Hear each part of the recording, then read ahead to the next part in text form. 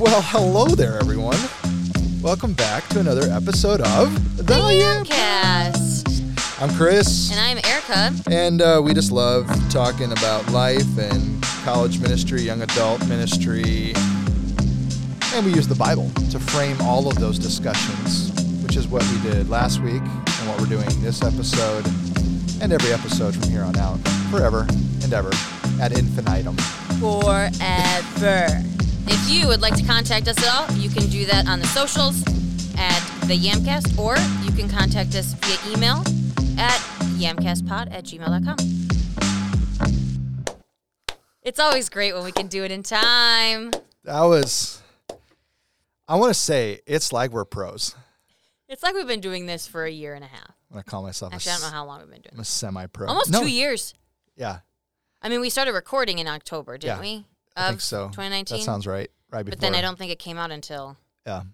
And we're not quite at our 100th episode, but we're getting close. I got to keep track of that. Yeah. So we got to do some kind of special. We should.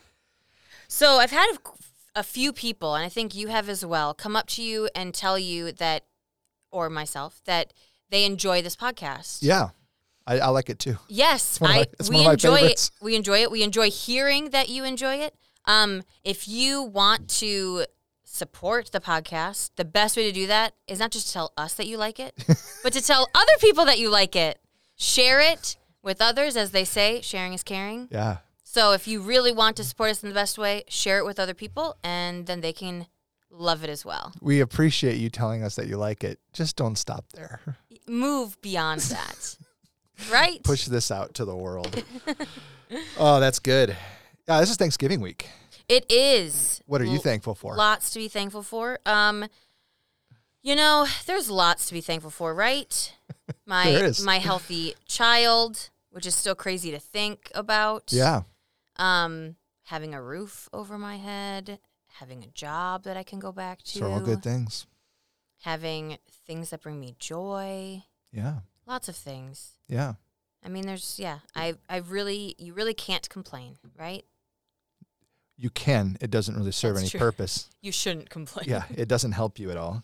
No. So what are you thankful for? Yeah. Well, I'm thankful for this job, this podcast. Thankful that you had a baby and everything went great. Mm-hmm. I'm thankful that I've got a high schooler who's just coming into her own. She's just blossoming. I think she's taller than her mom at this point. She's, I think, taller than me. Which is great. She was at my small group this week, and yeah. I walk up, she has my baby, and I'm like, oh, that's cute. She's like, yeah, Aaron just gave him to me. I'm like, oh, okay. Oh, she's cute. Yeah, she's great. I've got a middle schooler who's phenomenal. I got a great wife. Things are good. A lot to be thankful for. Yeah. Even in the midst of the weirdness of holidays and family and COVID and everything else, it's like, no, we're all right. And it's not that everything is perfect or great all the time. Far from. But you can always find the good, even when some things might not be. So it's about having a proper outlook. It is. It is. So speaking of proper outlooks, we started the Women in Ministry conversation last week. Mm-hmm. I don't know, as we said, I don't know how long we're going to do this or how many episodes it's going to take. I don't even know that we're going to string them all together now. It's going to be more of maybe a couple here, a couple there, but it's going to be an ongoing conversation that we're going to have. And I think it's important for young adults and college students, because I know I've had this question from college students a lot, and young adults who just say, why does the church do blank, right? Mm-hmm. Whatever that might be. Yeah, why doesn't, I've had it asked, why aren't there women blank in the church? Why aren't there women this? Why does the church do this, this, this, and this? And there's assumptions baked into that, and there's a lot of assumptions, that are held by a lot of people in that regard. And as we talked a little bit last week, some of that's because our culture was developed around a Judeo-Christian ethic, but some of it was a Judeo-Christian ethic attached to some kind of weird culture thing that then got fed into the scriptures somehow, as opposed to the scriptures informing us. Mm-hmm. So our goal, or these episodes, whenever we bring this up, just to kind of remind you of the context and the framework with which we're working with, we're just going to take scripture at close to face value as we can. And in order to do that, we got to dig a little bit, right? Yeah. We got to spend a little time digging in. So one of the verses that I thought we would talk about in this conversation, we're just going to go right through the front door. This is one of the ones that gets people really, really worked up, and understandably so. Well, yeah, because they take these verses, just these verses, as standalone pieces of scripture. And I mean, if I just heard somebody say Sure. this, I would also be like, what in the world? No, that is right. not right. That is not okay. Right. And that is what we do with a lot of scripture that we're not okay with. We kind of just take that part and we're like, Yep. this doesn't make sense. Instead of still looking at it as a part of the whole Bible, as a part of a book of the Bible, as a part of a chapter of the Bible, you know, like Right. it still is a part of a whole. You can't just take it and run with it. You need to see how the parts of scripture affect it and feed into it, really. Totally. And how it all fits together. Mm-hmm. So you ready for it? Let's do it. Here we go. Here's the passage. 1 Corinthians 14, verses 34 and 35. And if you throw your phone after hearing these two verses read, go pick it up, dust it off, Keep and listening. then just listen. Let's talk about it. So verse 34, the women should keep quiet in these church meetings. They are not allowed to speak out, but should be under authority, as the law of Moses says. If there is something they want to know, they should ask their own husbands at home. It is shameful for a woman to speak up like that in a church meeting. That sounds fun. Yeah, I mean, if you just listen to that, and I mean, even reading the whole chapter, the whole book, you still come to that verse and you kind of stop. You're like, ooh. But as we've talked about before, when we talk about the Bible, we've said this numerous times. If you come to parts of Scripture that don't sit right, that doesn't mean that you just throw it away. Right. That means you need to dive in. Like, Sure. we know that Scripture is true, just, right, all of those things. So if we know those things to be true, and we come to a part of Scripture that doesn't sit well and doesn't seem like it aligns with those things, then there must be something else going on here. Right. And that's what we've talked about with Judges. We've talked about that with lots of different areas of Scripture, and that's the same here. We don't just throw this out, say it's cultural, say it's whatever, but we actually try to figure out what is trying to be said here. Because I don't believe it is just women don't talk ever in church. Sure. You know, like I don't, yeah. Knowing how Paul values women Sure. and what he's done in other parts, like that can't be what is being said here, you know? Right, and we're going to dig into that. So I was just reading from the easy-to-read version. It's one of the newer versions that popped up in the Bible app recently. And you already heard that there were some decisions interpretively made in that. Did you hear that? Yeah, yeah. Women should not talk in this way. So here's the ESV version. This is usually what gets people a little bit fired up. As in all the churches of the saints, the women should keep silent in churches, for they are not permitted to speak, but should be in submission, as the law also says. If there is anything they desire to learn, let them ask their husbands at home, for it is shameful for a woman to speak in church. Can you read the other one again? Yep. Let me read this one more time. This is the one that gets people fired up, and this is what we're going to spend our most time on, just talking, but then I'll show you how the translation makes a decision on some of these words, and that's what we're going to talk about. So here's the ESV. As in all the churches of the saints, the women should keep silent in the churches, for they are not permitted to speak, but should be in submission, as the law also says. If there is anything they desire to learn, let them ask their husbands at home, for it is shameful for a woman to speak in church. Okay, so that's ESV. Here's one of the newer translations that just came out, and listen closely to the differences. The women should keep quiet in these church meetings. Notice the difference already. They are not allowed to speak out, but should be under authority, as the law of Moses says. If there is something they want to know, they should ask their own husbands at home. It is shameful for a woman to speak up like that in the church meetings. And there are two specific words that do not belong in the Greek that they have inserted here. Like that was the one phrase, and then these church meetings. So when you read the Greek by itself, it comes across as way more offensive, just because it says women should be silent in church, and they should ask their husbands at home what to think and what to do about this passage. So let's break it down, shall we? Yeah. Okay. So there's a couple things that we need to start thinking about when it deals with context. And the context of 1 Corinthians 14 is that Paul is talking to the church, and he's saying that he wants the church to create orderly worship services. So this is Big C Church or this Corinth Church? Specifically speaking to the church in Corinth. Okay. However, the implications are very valuable for everyone. Okay. And what he's saying in the beginning of 1 Corinthians 14, if you were to read the whole chapter, which we're not going to do that here, but if you were to spend the whole time in the whole chapter, what he says is, don't just wildly show up to church and just like do whatever you want to do.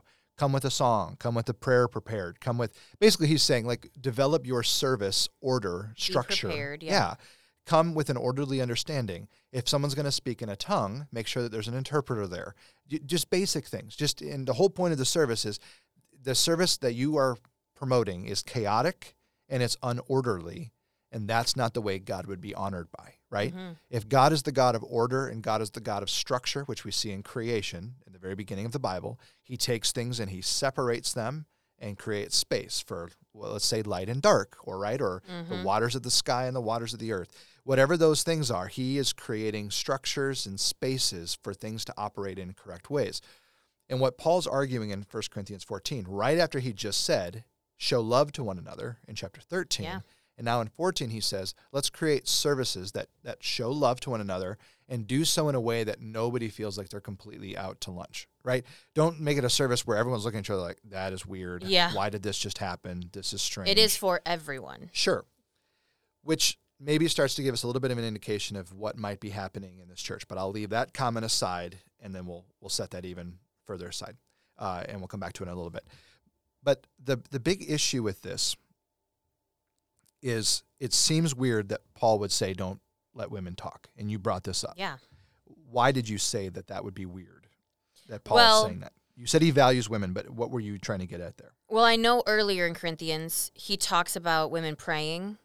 Yes. And women prophesying. Mm-hmm. So, and they would do that in front of everyone. That would not be, you don't prophesy to yourself, right? So, or just to your husband, right? You would, when you prophesy, it is for a mass of people to hear. Correct. So if, if that is happening, then they would be speaking in church. So it can't be. Right. So that's when hearing that other translation of in these church services or like that kind of makes it, distinguishes it a little bit more. Sure. Well, and so. It's not just women can't ever talk.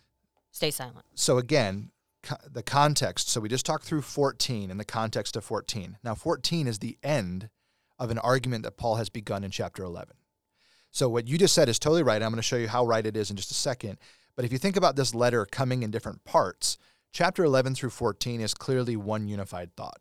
Okay. It starts in 11, starting off with saying, I want you to live out the traditions that I've asked you to live out. And I want you to understand that the head of every man is Christ. The head of every wife is her husband. The head of Christ is God. So the way that we operate in church has sort of a headship idea. And then he goes on to say, every one of you has a gift and a value to the church. So I want you to exercise those gifts, use those gifts for one another. And as you do so, the church is going to be blessed by you and honored by you. And then he talks so that's chapter 11. Chapter 12, here's how you use your gifts to serve one another in this way. Chapter 13, love one another. Don't forget that that's the most important thing. So if you heard in 11 and 12, exercise your gift and do it your best you possibly can. You're like, well, I'm a way better prophetic person than you are, so I'm going to just go. And then he says, well, if you have the gift of prophecy, but you're not doing it in love, you're just an idiot. That's my translation. If they had that word back then, that might have been what they used. That is correct. So that's kind of the idea of 13. It's just like, I've just told you in 11 that you're a part of the body of Christ. You have a purpose and a place. 12, here's your gift. I want you to use it. 13, I want you to do it in love. 14, I also want you to do it in an orderly way.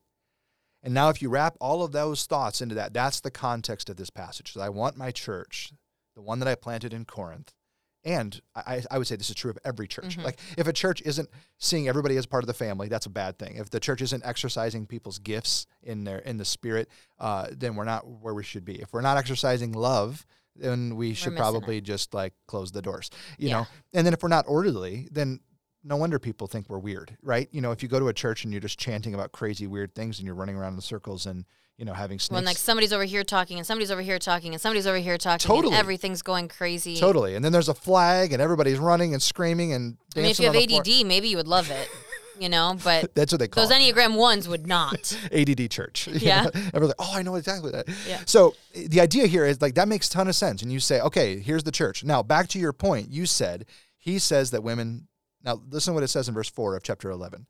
Every man who prays or prophesies with his head covered dishonors his head, but every wife who prays or prophesies with her head uncovered dishonors her head, since it is the same as if the head were shaven. Now, we don't have time to dig into like the weirdness of that verse, but we just need to talk for a second. He said if women are praying and prophesying in church, clearly out loud, then what is going on? If that's the beginning of chapter 11, he says that, and then he tells everybody you're a part of the body of Christ. Then in 12, he says, you have a gift. You all have a gift. Use it. And then you go to chapter 14, and he says, women, be silent in church. Now, if I'm a woman, and I'm not, just to clarify, just in case anyone was wondering out there, if I'm a woman and I have the gift of teaching or prophecy, and I'm told to be silent, how am I supposed to exercise my gift in chapter 12 and do it in such a way that honors God and shows people what that looks like? So that is the eternal question. So when you come, and that's really what we're unpacking. We're not going to do that in this episode by itself. This episode is just sort of opening up this can of worms, and we'll deal with it as we go along. But the idea really is that if Paul starts by saying, if you're doing this, do it in this way, and then a couple chapters later, he's like, be silent, he is contradicting himself within his own thought process.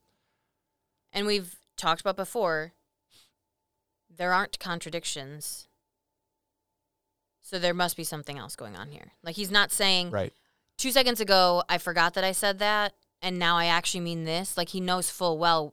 Sure. So there's something else going on there that's why we're here too. And I love that thought, that there are not contradictions. I might say it like, if there is a contradiction, it's intentional. I think it's the same idea, yes. but it kind of makes us go, maybe we should just stop and consider the scriptures a bunch of times. And so here's where the commentaries go with this, okay? So as you unpack this passage, one commentary that I read, they said, there's no shortage of opinion on this. I'm like, duh, everyone knows that. We've got a ton of conversation. So here's the possibilities, and I want to just break down the 3 possibilities, and then the third one breaks into 3 more possibilities, and that's where I believe it lands. But the first possibility is that Paul didn't write those 2 verses. So they were inserted later. Yes. I don't like the idea, but there's a couple of manuscripts that have those 2 verses, 34 and 35 of chapter 14, where it says, women, be silent in church. Some of them have those at the very end of the chapter in a weird spot that they don't belong there. They clearly belong where they are, and even they feel a little bit inserted in a strange place. So some scholars have said, well, then clearly Paul didn't write this. This was entertained by 2nd, 3rd, 5th generation church people who just wanted women to be quiet, so they put this in, and they must have forgotten about verse 11 or chapter 11. There's some potentially huge issues with that mindset, and you can understand why. Yeah, right? yeah. If Paul didn't write it, then what do we do with it? And so there's a lot of people that have said, well, Paul didn't write it, so we're just going to throw it out. And I'm like, okay, I get it. But this isn't inconsistent with Paul's line of thinking in other books as well. Now, it's a little more bold. He never once says women should be silent in church as he does in this chapter. So that does make us go, that's weird. But there are other places that he says things similar to what I even just read about having your head covered or these types of things. So I don't think we can just say that Paul didn't write it, but I want the listener to know and for all of us to know, like, the different possibilities. Some people believe Paul didn't write it. I don't agree with that, but I understand it. I mean, it does, when you read through the verses before it and that, it doesn't really fit. It feels weird. It does. So, but even I read it after, and it also feels weird there too. So it's like, I mean, it does feel odd where it is placed. It does. It totally does. And I think there's a couple good explanations for that, and we probably won't have time, but we'll see. Number 2, the second possibility is that Paul is actually quoting a Corinthian statement. He does this in a few other places, and we've pretty much nailed these down. There's a bunch of spots where Paul says something that's so outlandish it doesn't seem to fit him at all, and it's clear what he's doing there is he's quoting someone. So there's another spot in another letter where he writes to Titus, and he says, Cretans are always liars and thieves, and you've so proven that by yourself. And I'm like, whoa, that's harsh. But then you look it up, and you find out, actually, the Cretans said this about themselves. Like, they made this statement of who they were, and Paul's quoting it. The problem is in ancient Greek, all the letters are just smashed together. We would never know. And they don't have, like, that punctuation. Correct. That offsets it, like, right. This is a quote. There's no because quotation. We have quotation marks. So you can understand why Paul might say, I hear that you have said women be silent in church. And that's what he's actually saying. Because the very next thing that he says after that, sorry, I got out of I was still in chapter 11 there. The very next thing he says after that is, or was it from you that the word of God came? From women? Or what is he saying? It doesn't. Okay. We don't know. So what he could be saying is, men, you're saying women be silent in church. And the very next verse says, or was it from you that the word of God came? And all the men are like on their heels now, like, whoa, whoa, whoa, whoa, whoa, what are you saying? So it could be that he's quoting the Corinthians, and then he's following up in 36, 37, and 8 and on, saying, I do want everyone to prophesy. The word is not just coming to you, men, it's coming to women too. So we need to orderly handle it in a correct way.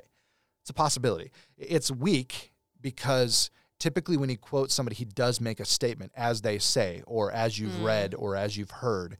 He doesn't do that here. So some people have said, it's not super strong, and there's a reason for us not to, buy into it a ton. So that's the second. So the first one is that Paul didn't write it at all. The second one is that Paul is actually quoting someone else and then utilizing it to make his case in 36, 37, and so on. The third possibility is that it is similar to number 2, but it's just that Paul wrote it full stop, no problems with it. The problem with Paul writing it is, first, it seems that Paul's inconsistent, right? So then you start asking the question, if he's saying you can prophesy in chapter 11, but he says you can't prophesy in chapter 14, is that really what he's saying? Or is there something else happening altogether? So some who have said Paul's being consistent here, they think maybe Paul's speaking to a synagogue or a cultural issue, right? That maybe in Corinth, since the worship of the goddess Artemis in Corinth is really kind of overly sexual and very what we would call disgusting and disorderly, by the way, today. It's more of a massive rave with stronger connotations than rave. I don't know how older people are listening to this. Just imagine if your worship service was showing up with a whole bunch of women running around with no clothes on and everything happens how it happens, and that's worship. Well, if that's how you're used to it, then the women in your culture might think that they have a very elevated status. And so the preacher might say something and they might be standing up yelling and screaming at them like, that's not how this is. And he's going, guys, that needs to stop. And as the synagogue shows, this is how we order things. And in a synagogue, typically women didn't talk. It was just the way the Jews did things. So maybe he's saying to the Gentiles, hey, be like the synagogues. Maybe. That's one possibility. It's not super strong, but it's there. The second one would be that Paul is actually prohibiting all forms of communication from women, but that would make no sense if you look at chapter 11, right? I mean, that's that contradiction. Just doesn't seem to fit. So if Paul wrote it, is he inconsistent? I don't think so. Is he prohibiting all forms of communication? I don't think so. C, is he prohibiting some forms of communication, which is why that translation has landed where it is. Don't do that in these church meetings. Don't say those types of things in this way. They've landed in an interpretive decision, and they've said, this is where we're going to translate, this is how we're going to do it, this is where we're going to go. And I think that it is very possible that that's what Paul's doing, is he's saying there are certain parts of the church service that you should know at this point, that if you have a question, instead of standing up and disrupting the whole thing, being disorderly in a way that doesn't honor God, and in a way that shows that you want to rule over your husband. Do you know what I'm saying? Going back to that Genesis 1 and 2 ideal that we kind of looked at, and then how it all spells out in Genesis 3. If that's what you're doing, Paul's like, well, don't embarrass your husband.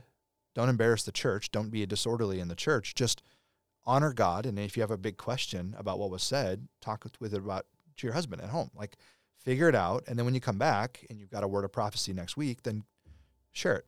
Chapter 11. So what do you think about that? I mean, it is the most likely possibility, right? Yeah. Like, and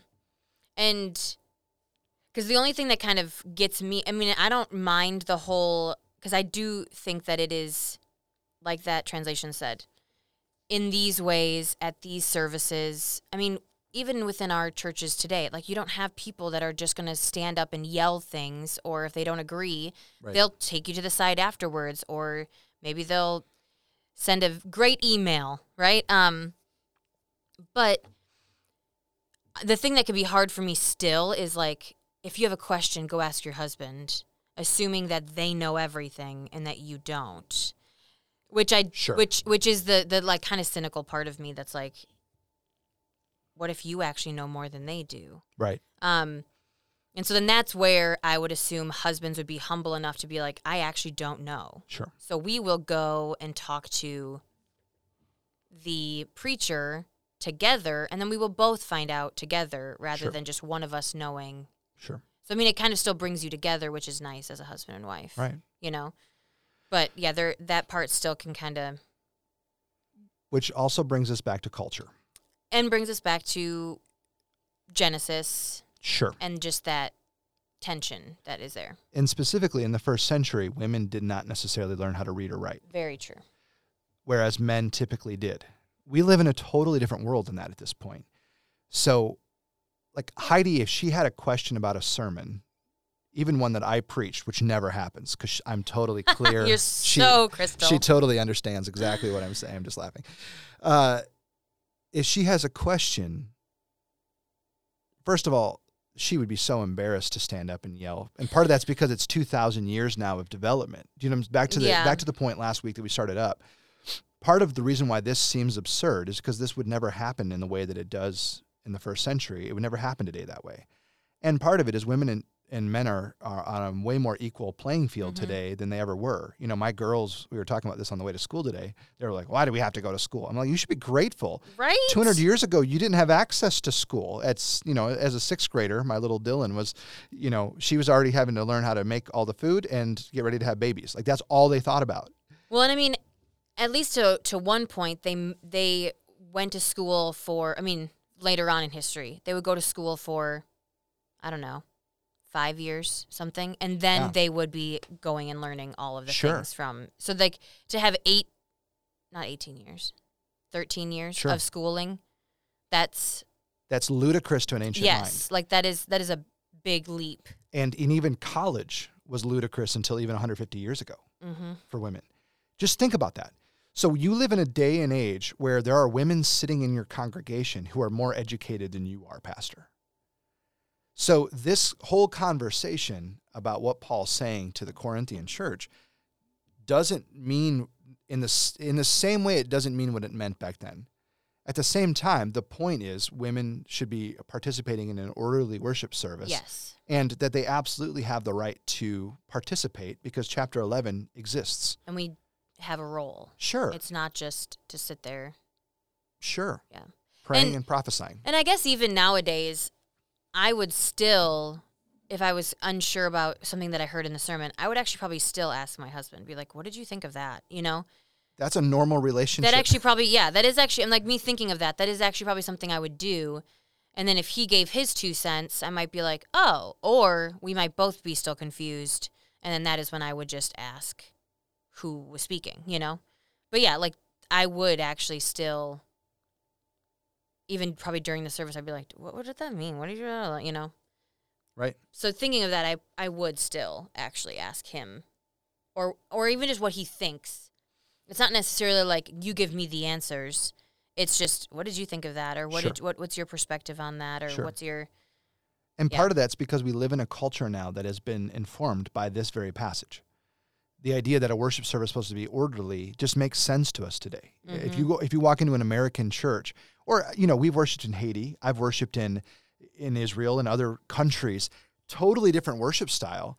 But you walk in and you get what you expect, and an hour, 2 hours, 4 hours later, it's still orderly. Well, and it still follows, a schedule and a pattern. Their song might go on for 20 minutes. Right. But it still is, like, nobody's in there besides us that are foreigners. Right. Everybody that's there, that lives there, they know that that's how it goes, you know? And I've only had one time. No, that's not true. One time when I was involved, I was preaching one time and someone stopped me in the middle of my sermon and told me I was wrong. And then I said, give me one more second. And I finished my sentence and they were like, never mind. And then they sat down. And that was the closest I've experienced to disorderly. And it put me on my heels for a second until I realized what they were asking. And I was like, if you just give me a second, you just didn't let me finish my whole sentence where I started it with this and then I'm going to end it with what you're asking me to say. But I've also been a part of one service where an individual got up and started speaking. It was clearly not gospel-oriented and anti-God in many ways. And someone got up and just kindly took the microphone away and started talking to end the service. Those are the 2 times that I've ever experienced where it's been a little disorderly. But it was still done in an orderly way. Like we weren't picking up chairs, chucking them at the speaker. But I'm saying like what Paul's describing here is something crazy is going on in Corinth.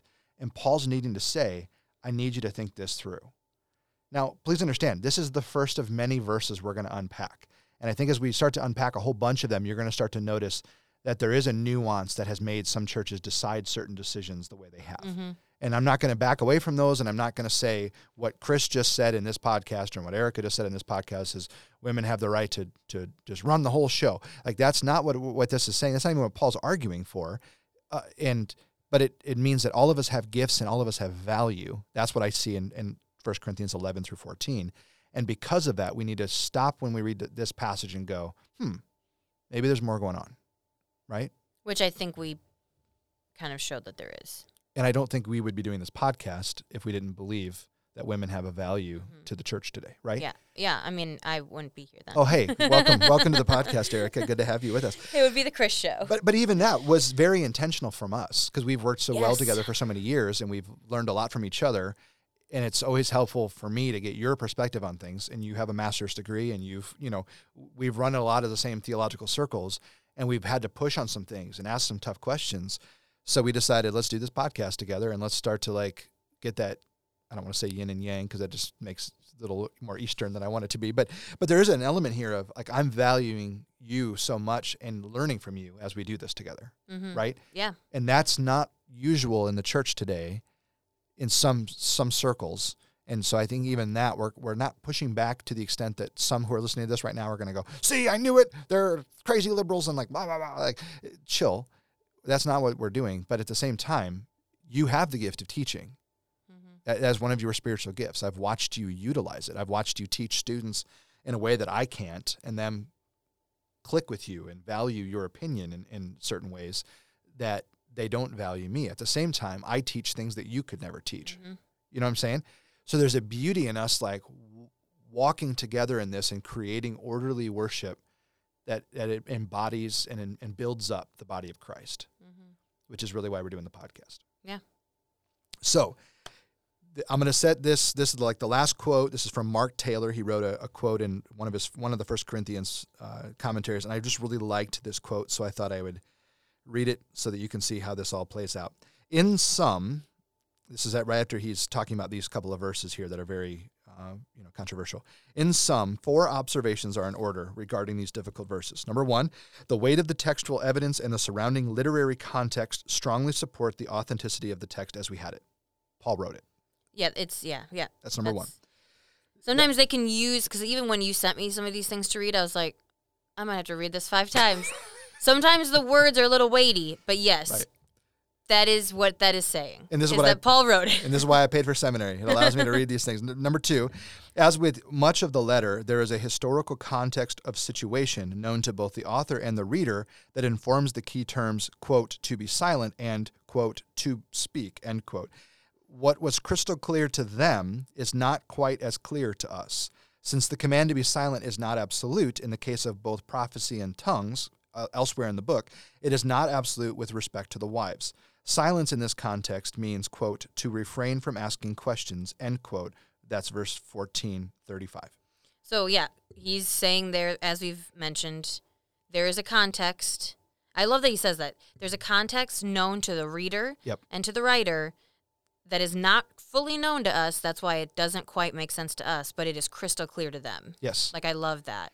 And part of why it doesn't make sense to us is because we have fought this battle now for 2,000 years. So we have progressed in our understanding, and we have followed God in an honoring way that we don't even have to ask about whether a service is going to be good or not. Even like a non-Christian walks into a service at church, they kind of expect it to be orderly, to not be crazy, because Christians have won. The culture expects something from church. They might think it's boring. They might not like it. Yeah. But they walk into a church, and for the most part, they're getting what they expect. There's going to be music. There's going to be speaking. And I also think that is exactly what they're saying about the being silent is, the asking of questions during the service. Something particular is happening with these 2 verses that should not be happening. Therefore, Paul feels the need to say something about it. I think that's important for us to notice. Number 3, tongues, prophecy, and the weighing of prophecies are all in the immediate context, but the overall theme of doing all things unto edification in an orderly way, which reflects the character of the God of peace and order, is sufficient reason for Paul to address a third, somewhat unrelated situation. So the idea there is that the service sometimes gets a little out of hand, and Paul's just reminding people to do it in an orderly way. And in this case, he's saying directly to the women who are married, this is how you should be conducting yourselves in this service. That makes sense. Mm-hmm. Number 4, even though cultural context is important and probably explains a lot, especially concerning behavior that brings social shame, theological considerations are also in view. In other words, Paul disallowed certain kinds of speech and asked for submission, quote, as the law says, end quote. Paul's concern is for the integrity of all relationships, for the good of the church, to the glory of God. And so part of what he's saying there, and he goes into more detail in the commentary, is think of it being a husband whose wife just stood up and publicly shamed him by going after the pastor or whoever's speaking. Think of it if it's the husband sharing a prophecy and the wife stands up to tell everybody that he's wrong. Do you know what I'm saying? Mm-hmm. And that makes it sound weird. I don't even mean, if someone's speaking wrong, they do need to be stopped. You know, like, Yes, and you can do it in an orderly, constructive way. But if it's about something that the Lord has spoken to you about and you stand, like, what, just say, you know, let's put it into today's context. Let's say we had a share time and someone stood up and said, the Lord laid on my heart that my addiction to blank, right, whatever this is overwhelming my life and my family. And I'm trusting that God's going to give me the strength that I need, but I need a couple of you men to come around me, gather, and guide me through so that I can end this addiction. If his wife stood up in the middle of his heartfelt thing and said, he's never going to do it, he's tried this 20 times, and last night he was drinking again, or whatever this thing is, that ruins everything. And if you put it in that context, I'm like, oh, that verse makes total sense, right? Mm-hmm. I mean, if Heidi stood up in the middle of one of my messages and she's like, nope, that's not what that passage says. Well, Heidi hasn't done any of the work on the passage that I have. Do you know what I'm saying? Yeah. And I'm not even saying that I'm right. And I typically preach, like, here's some different possibilities. I don't know what they all mean, but here's what it definitely means. Do you know what I'm saying? And you see that in the podcast. But if my wife stood up and publicly shamed me, that doesn't get anywhere. And so in that sense, you read this verse and you go, oh, okay, well, let's think through how we're going to handle this and how we're going to do it in an orderly way. Well, and as he said in this quote, like, the integrity of all relationships for the good of the church. Like, that doesn't bring any good to the church if you do that. That does not keep your relationship good at all. No. Like, the integrity of that relationship is gone. Correct. Right? So if you think of it also from that way, too, not just like somebody's feelings are hurt, you know, or that it's more so that does not bring any good to the church. I mean, that doesn't, going back to 1 Corinthians 13, that does not help. That's not loving. No. That's not going to help you with your relationship either. So, I mean, if you think of those two things, too, as to why that maybe shouldn't be happening. Right. It's not helpful. No. So that's it. That's a big passage. But I really think that because even for me, that helped me to understand a little bit more, too, of it really has to do with the asking of questions. Potentially. That seems to be the most likely, Mm-hmm. if we're talking about orderly worship, like that seems to be the most likely possibility. Because, I mean, it comes right after him saying, Yep. be silent if you've got questions. Like, Ask that's your husband. You're yeah. right. Yeah. Because I think what we do as women is we read this and then we're just like, and this is what's wrong with the church.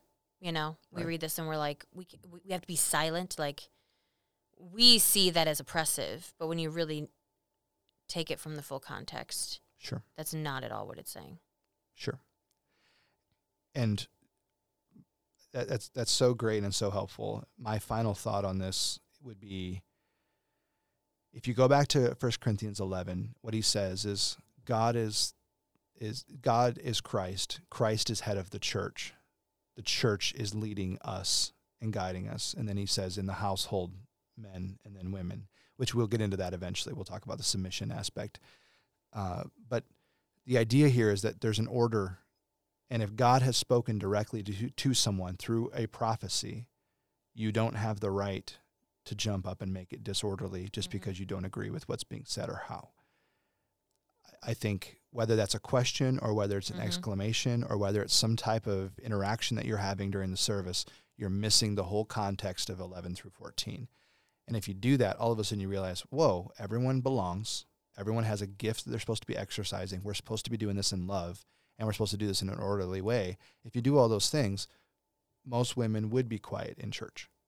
Just not because they need to be, but just because I'm not going to jump up and scream in the middle of that. And again, we live in a culture that would never even dream of doing such a thing because we're 2,000 years into this at this point. But at the same time, that doesn't mean that women shouldn't be praying out loud. It doesn't mean women shouldn't be sharing what God has said to them and bettering the whole church because of it. Well, and not just women shouldn't be jumping up. Men also shouldn't be jumping up. Agreed. But obviously, this is a problem that maybe they're having with women doing it. That's why women are being addressed. But nobody should be jumping up and, you're wrong or whatever, interrupting, whatever it might be. No one should be doing that. But obviously, they're having a problem with women doing it. That's why it's being addressed. Totally agree. And that is a good word. Hey, thank you so much for listening to this episode of the Yamcast. We hope you enjoyed it. Remember to check us out on all the socials like Instagram at the Yamcast. We love to hear back from you guys, so please leave us a comment or a review, and we might even send you guys a sticker. Also, if you have any questions that you'd like us to answer here on the podcast, you can email us at yamcastpod@gmail.com. That is yamcastpod@gmail.com.